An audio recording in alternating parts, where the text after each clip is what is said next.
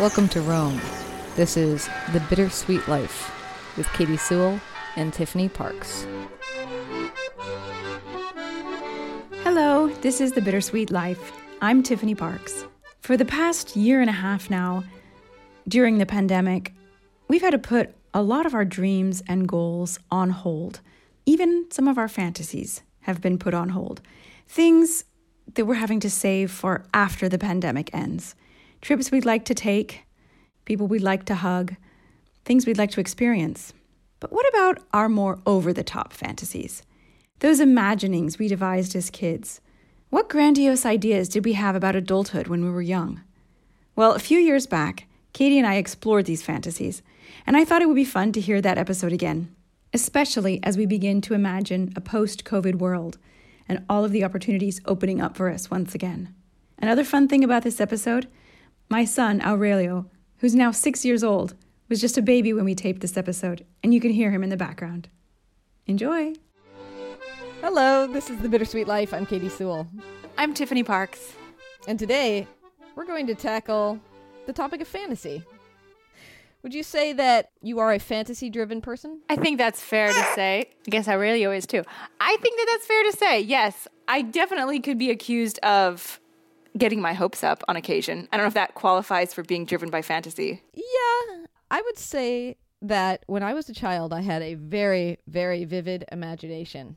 Because of that, I think I did live in a fantasy world. And I think that my expectations of what life was going to be like was super fantasy driven.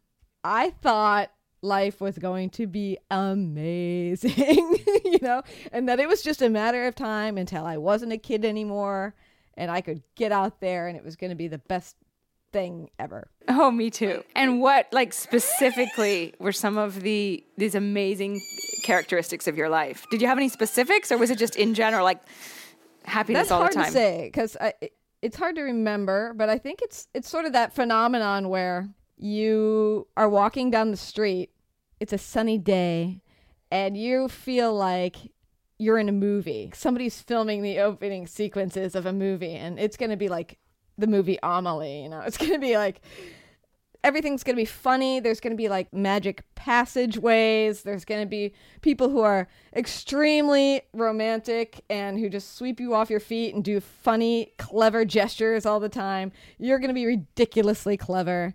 And rich. And rich. I don't know if rich ever played into it for me, but maybe because, like any kid, I loved the story Cinderella. That was my favorite fairy tale as a kid. And in hindsight, as an adult, I'm not really sure why I liked it so much.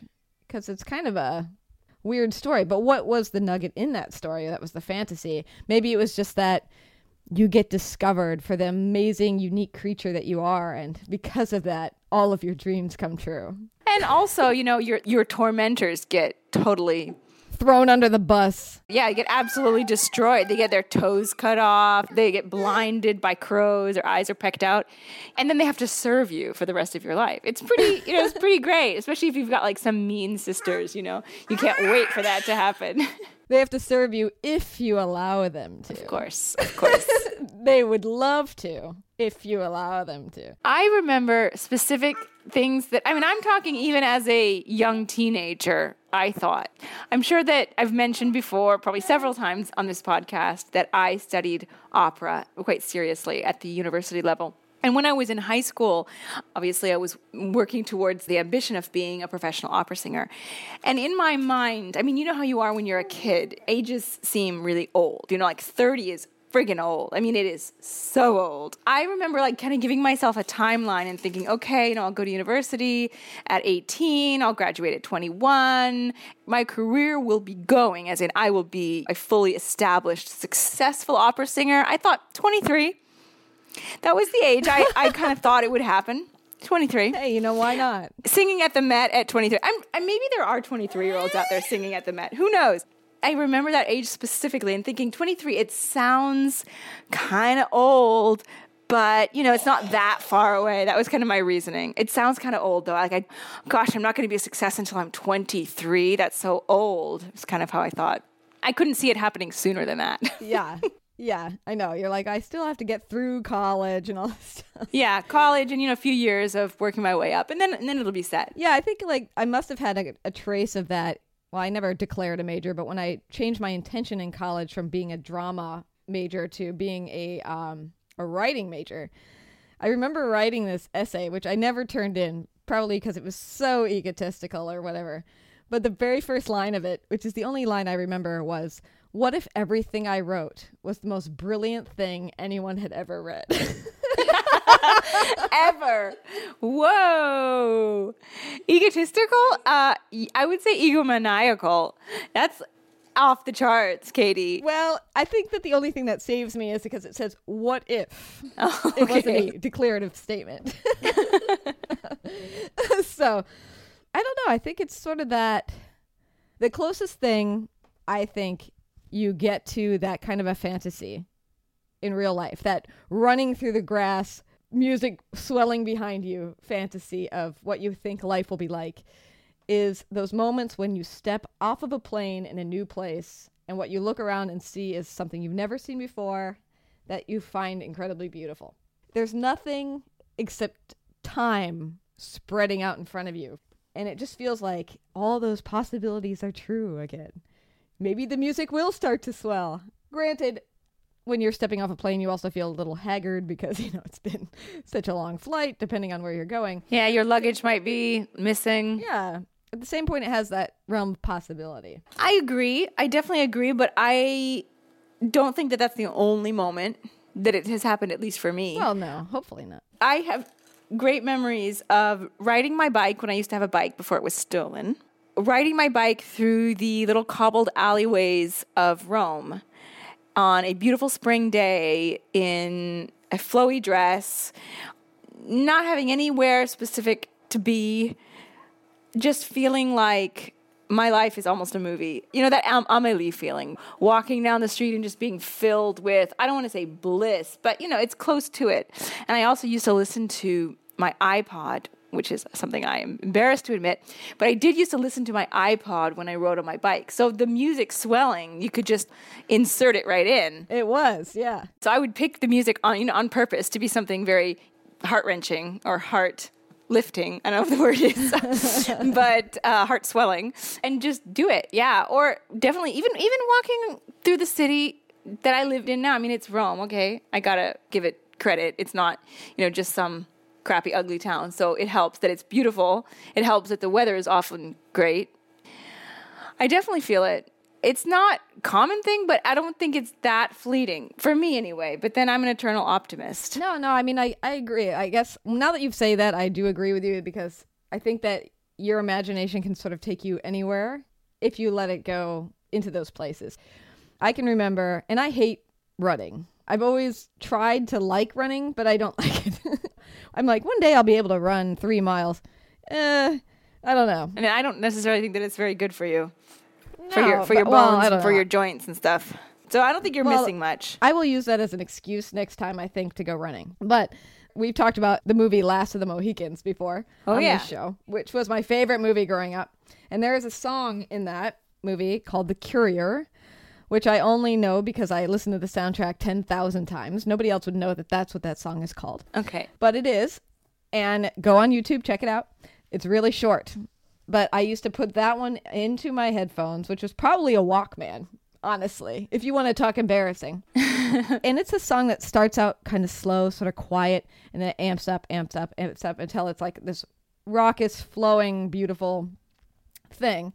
And I used to start walking out of my house, walking to the pace of the music. And then as it speeds up, I would just start running faster and faster and faster. And that was one of those great feelings. Like, I don't know what I was imagining. I'm all-powerful being, basically. I think that music has the ability to do that to you. I really do. I remember one night, I was home from college, I think. Speaking of Amélie, I was listening to the Amélie soundtrack. I was with our mutual friend, Suzanne, on the deck of my parents' house, which is a beautiful setting, I gotta say. It was a beautiful, beautiful setting in front of a lake with a mountain in the distance. It was a beautiful summer evening. The sun was setting. It was a really, really gorgeous moment. And we were sitting out there eating dinner, and the Amelie soundtrack was on, and all of a sudden this one song came on, and I don't know the name of it, but it's a sort of a slow, pensive song or piece. There's no one singing in it.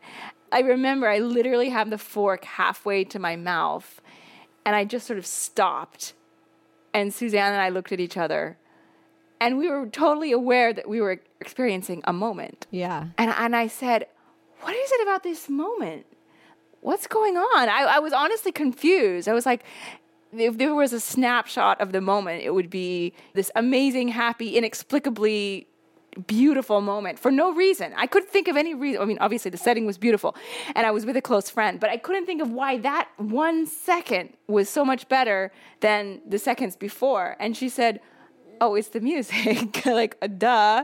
It's the music that's making you pause like this. And I didn't realize it until she said it. So music really does have the ability to transform a mundane or even a decently nice moment into something magical. It's so funny when you were telling that story, it reminded me of a moment where, and this is going back into the early 90s. So we're not talking iPods at this point. We had like a small purple boombox. Oh, I had one of those. I think Yeah. mine was purple too. Yeah, with a tape player. Not that CDs probably weren't coming out at that point, but I've always been a little behind the times when it comes to technology.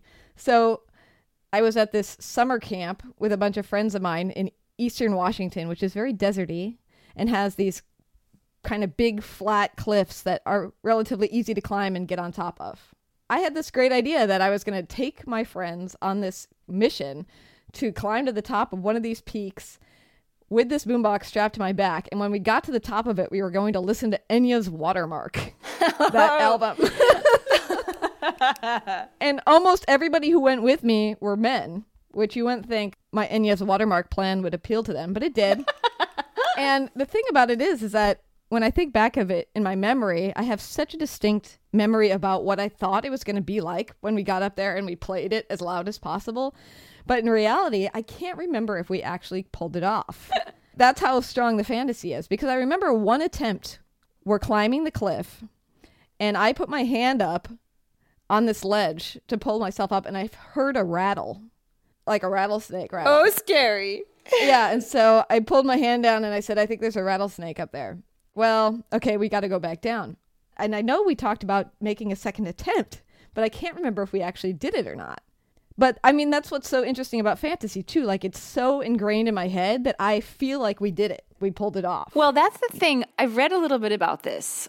If you imagine something and you imagine it with a lot of detail, this is why I'm a fantasy person. This is why I don't have a huge problem, quote unquote, getting my hopes up when I want something. If you imagine something and you really can find a way to almost believe it, to live it, something happens in your brain, and your brain thinks that you've done it. You almost convince yourself that you've done it.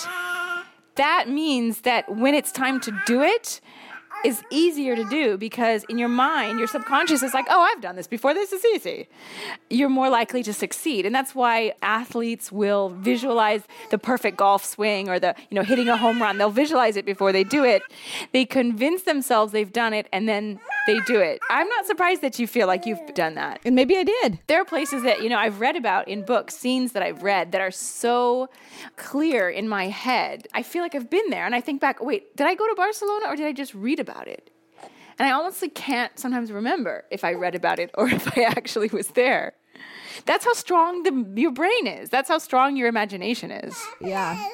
I think one of the most tangible things that everybody can point to when it comes to fantasy, even if they're not a person who reads a book and can picture it so vividly, is what it's like to fall in love with somebody or to be infatuated with somebody, maybe is a better description, because you meet this person for whatever reason, it gels, right? And in those early months, you can read almost anything into that relationship. Everything they say is like, oh, the most wonderful thing.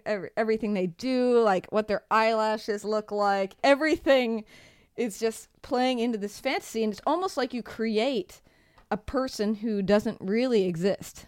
Oh, not yeah. in reality. Oh, that's a major problem I think a lot of people fall into. I've definitely done it in the past. You project your ideals onto someone, and you see them the way that you want them to be and not the way that they are. Yep. And then when it starts to get further along and you start to know that person better, or maybe the fantasy really breaks and you end up not dating that person anymore, it's almost like you are mourning someone who didn't actually exist. You found out who they really were and you were like, oh, I don't want to date this person anymore. But then you feel so sad, but it's not them, it's your fantasy that's gone. True. It's like a fantasy reality because it's not like the person wasn't there and that experiences didn't happen. I don't know. Am I describing that well? I think so. I definitely I've been there. I've been on both sides of that, actually. I've been the person that someone projected their ideals onto, and the reality wasn't as good as the fantasy. And he what broke was the up with me. fantasy? Do you know what he was projecting? I don't know. It was several years ago, obviously. Before the baby? Long before the baby, before the marriage.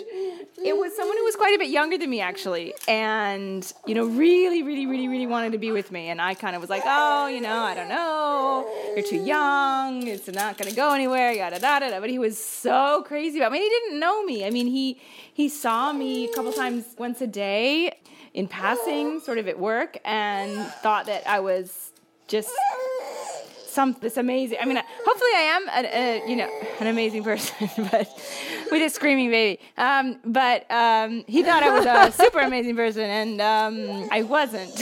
And he was disappointed, I think, once things got real. Yeah. And he probably didn't have enough experience. Like I said, he was younger than me. He probably didn't have enough experience to know that he was projecting onto me, and that it wasn't what he thought. I wasn't what he thought. Yeah. So you don't know anything specific of what he thought you were going to be like? No, I mean, he didn't think I was like Madame Curie or Wonder Woman or, a specific thing, but obviously better than I am. Yeah. Well, come on. Not what he was looking for, maybe. It's not that the person, you don't find good things in the person or whatever. It's that no one can live up to a fantasy. Not really. Everyday life is always going to rear its ugly head, and it doesn't matter how crazy you are about someone. There's always going to be the underwear on the floor, or the toilet seat left up, or whatever it is that is annoying, or talking about bills, or maybe that was what it was. He just thought it was going to be different. Do you think at the time that you were disappointed that you couldn't live up to whatever he was expecting? Not really, because I didn't think it was fair. I don't think it's fair to try to make someone live up to that kind of a fantasy. And it's normal to project onto someone, but you should be mature enough to be like, okay, I was projecting onto you. There are still X, Y, and Z things that I think are great about you, so that's enough for me. Well, it really was the best thing that it ended, because man, he was not the right person for me. So it was definitely for the best. So no hard feelings there. I was thinking earlier that occasionally you get this opportunity in life to sort of live a fantasy, make a fantasy come true. Let me give you an example, because I'm not describing that very well. I'm friends with the author Sherman Alexie, who's a pretty famous writer here in the city of Seattle. Native American guy. We went out to dinner a couple weeks ago and we were talking about Native Americans in the movies, right? Mm-hmm. Which, of course, leads me to The Last of the Mohicans. Of course. Of course. And the hottest guy in The Last of the Mohicans, you can argue for Daniel Day-Lewis if you want, but no. The hottest guy is an actor named Eric Schweg, who plays a character named Uncas, at least to me.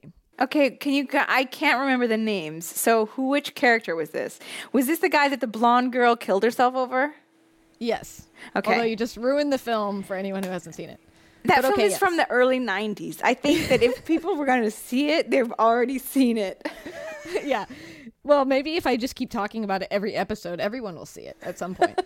Yeah, so it's this long-haired, beautiful Native American guy who's sort of meant to be one of the center heartthrobs of the film, even though he has next to no lines at all. His real name in life is Eric Schweg. And so the younger me, the one that was obsessed with that film, was like, wouldn't it be amazing to meet Eric Schweg, know him, to look at that pretty face in person? I had a poster of him on my wall. Okay, this is how big it was. Whoa. So we were talking about that movie, and Sherman said, oh, I know him. Whoa. He used to be married to an aunt of mine. Wow. At first, I was like, oh my gosh, can you get us a meeting? You know, how well do you know him? Can we bring him out to dinner with us? But then the second half of me was like, do I really want to meet him? You don't want that fantasy to be ruined. Most people I have found that I have met, and because of my work, I've met a lot of people that people would consider celebrities, famous people. Most of those people actually do live up to your expectations. They're even more lovely or more human, which for some people is a big deal. It's not like I feel like if I met him, I wouldn't get along or we might not have an interesting conversation. But it's an interesting thing when you start melding fantasy into reality.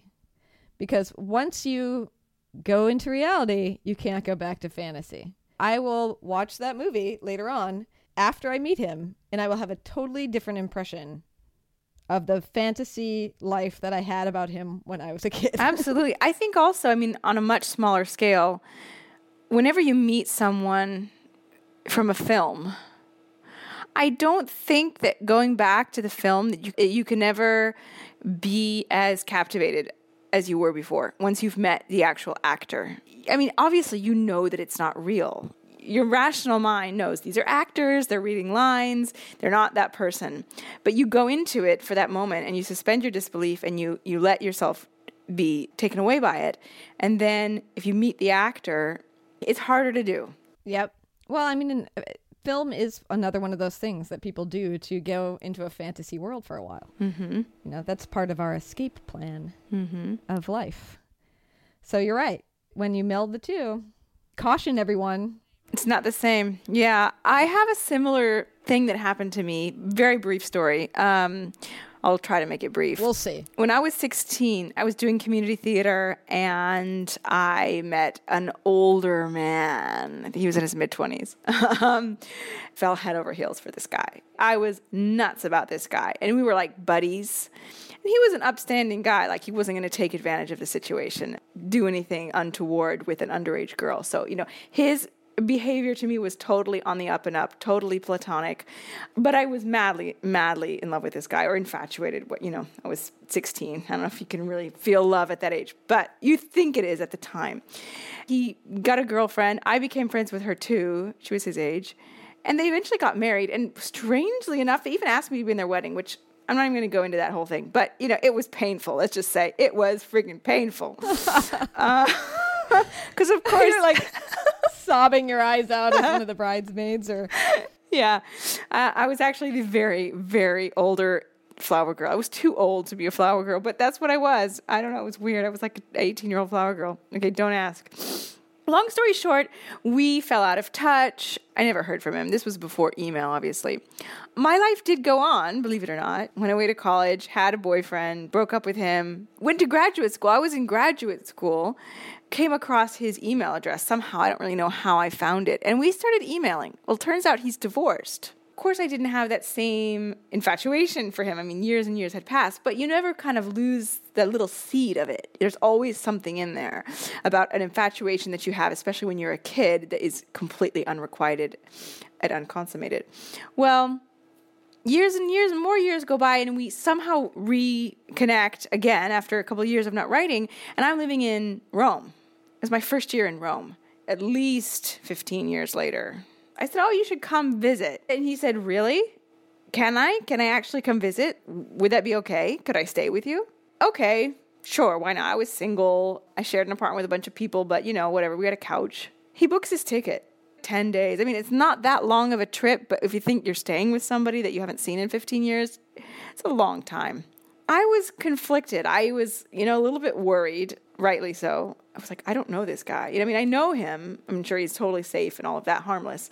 We're not friends anymore. Like, how are we going to get along? It's going to be awkward. I show up at the train station to pick him up, and I don't want to be mean because you never know. He could be listening to this podcast. You never know. And I don't want to be hurtful or anything. He's hanging on every word. No, right let's just say that the attraction that I felt was completely gone. I mean, there was nothing. Not only was there no attraction, it was almost in the opposite direction. We actually ended up going to Venice for Carnival. Okay, he wanted to do this. I kind of said, well, look, I can't afford a hotel in Venice over Carnival. It's really expensive. He said, I will pay for the hotel and I'll get a room with 2 beds. And I said, okay, sure. I knew that he wasn't going to jump on me. I wasn't worried about that. The funny thing is, there was this moment where at the end of the night, it was Mardi Gras night, and we had been out actually having a pretty good time, like dancing and partying in the streets and stuff. And the dress that I was wearing had a little train on the back.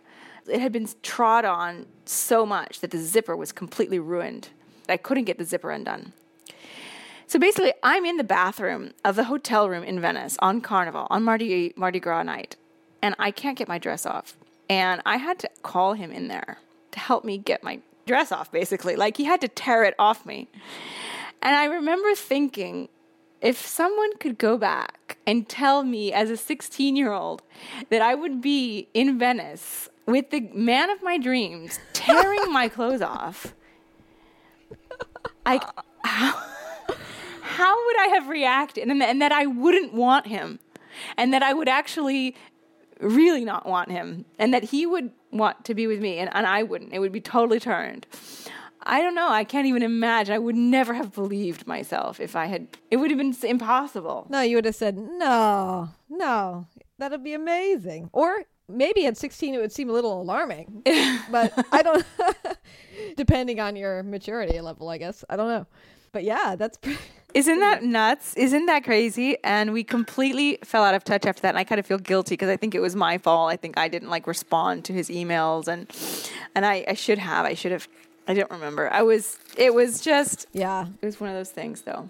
Never forget that. Which leads me to a thought that for a lot of people, living abroad is a fantasy. They go to a foreign country as a tourist, and they love it. They just fall in love with the city. Paris, London, Rome, Tokyo. And they say, I want to come back and live here. And that's what I did. I fantasized about... Are you eating cookies? Oh, yeah. I fantasized about what it would be like to live in Rome. And sometimes the reality doesn't meet the fantasy. So we should talk about that maybe on a future episode. Katie here, stepping into the show for a brief moment to say that if you're new to the program, don't be afraid to go back and listen from the beginning, or just dabble through the shows of the past.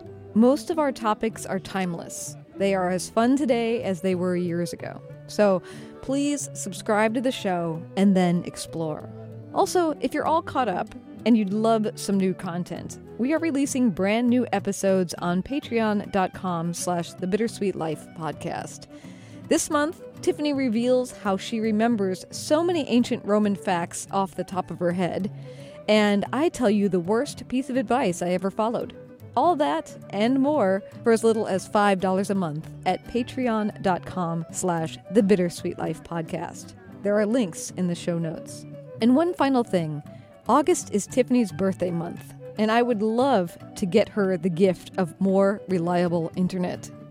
We have had all sorts of internet issues in the past year, and this show has been all the harder to make because of it.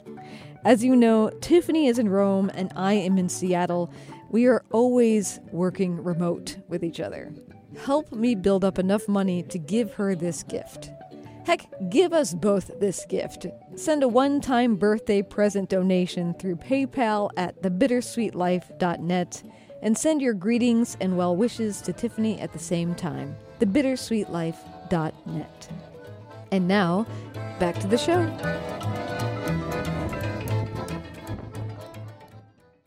I wanted to read you one thing, because oftentimes when I think about what we're going to talk about, I write something. Mm-hmm. And I want to read you something that I wrote and get your reaction to it, and then we'll leave it there, and next week we will do reality. Okay? Okay. All right. And I'm terrible at reading stuff, as you all know, but I will try. So here we go. Perhaps one of the most disappointing things about life, from the perspective of my child self, is that the fantasy and magic cannot last. Reality always creeps in. You always eventually see behind the curtain.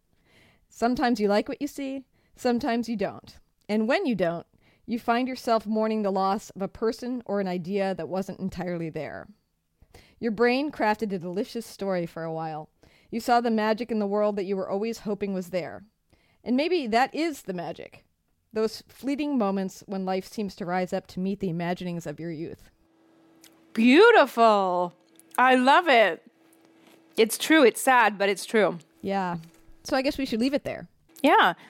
Tell us what you think about fantasy. Was Katie's last message true, or do you think something else?